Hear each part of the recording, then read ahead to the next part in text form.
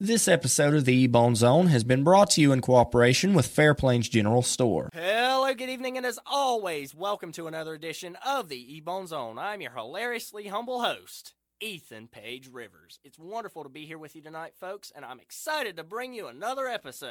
Art's a very weird thing, you know? On one hand, you've got Starry Night from Van Gogh, and on the other hand, you've got whatever's going on with Miami Beach. Whoa. Okay, hold on there, bud. What are you talking about? All right, I'll tell you. So apparently what happened was an Italian artist with a name I'm not even going to try to pronounce because I know I'd mess it up, had an epiphany. He just woke up one day and said, yeah, this is a great idea. People are definitely going to buy this thing. He went on to put paintbrush to canvas and came up with a banana taped to a wall. The crazy thing is, people definitely have, and it went for $120,000 at a museum auction. Did you hear me right? Someone spent $120,000 of their hard-earned money on a banana taped to a wall. Why? And get this, if you convert that to the British pound, you've got 91,000 pounds worth of banana. Are you kidding me? The art museum was talking about the artist and said how they were fortunate to collaborate with him. One question here. What did you do? Did you hold the banana still while he duct taped it to the wall or something? And why?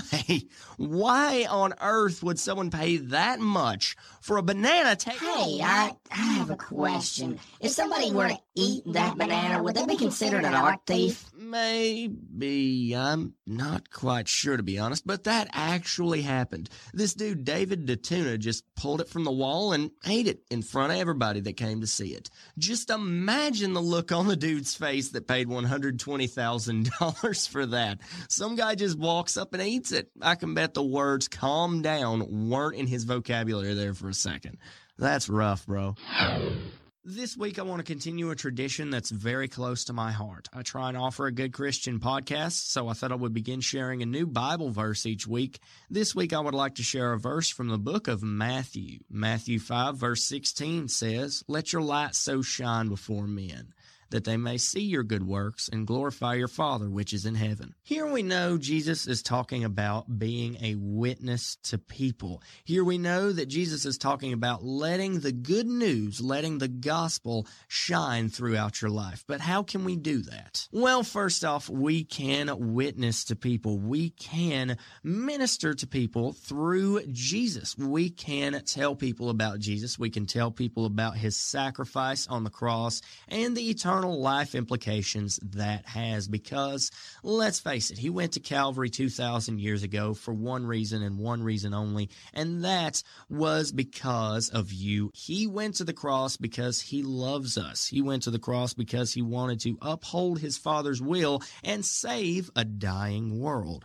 So we can tell people what his sacrifice means. We can spread the gospel throughout all nations, throughout every corner of the earth, but also it can be simpler than that. We can grab a coffee with someone. We can talk to people. We can be good neighbors. Maybe that person you met out on the street's having a pretty rough go of it. Maybe they're having a bad experience in their life. So it's just as simple as being nice to that person when they're in a rut, when they're in a valley, so to speak. All you need to do is just show them the same love that Jesus showed people when they were in need. So now we know how to let our light shine in this lost world. So now that we know how to let our light shine and how to let the outward expression of the gospel become more evident in our lives so that people will see the truth of Jesus Christ, we can move on into this next part of the verse that says that they may see your good works and glorify your Father which is in heaven. We know that this part of the verse isn't talking about doing things for our own glory.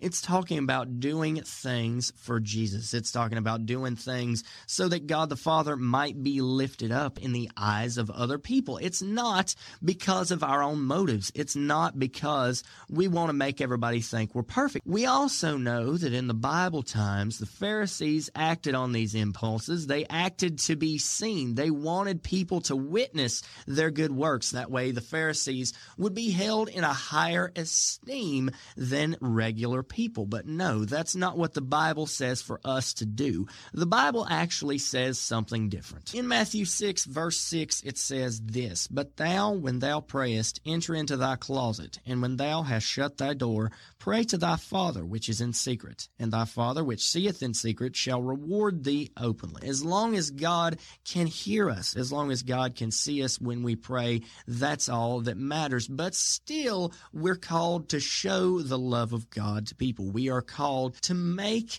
witnesses of ourselves out into this world. Jesus said before he ascended into heaven, he was talking to his disciples when he said this, "Go ye therefore and teach all nations, baptizing them in the name of the Father and of the Son and of the Holy Ghost, teaching them to observe all things whatsoever I have commanded you. And lo, I am with you always, even unto the end of the age." So what's the main takeaway from this verse?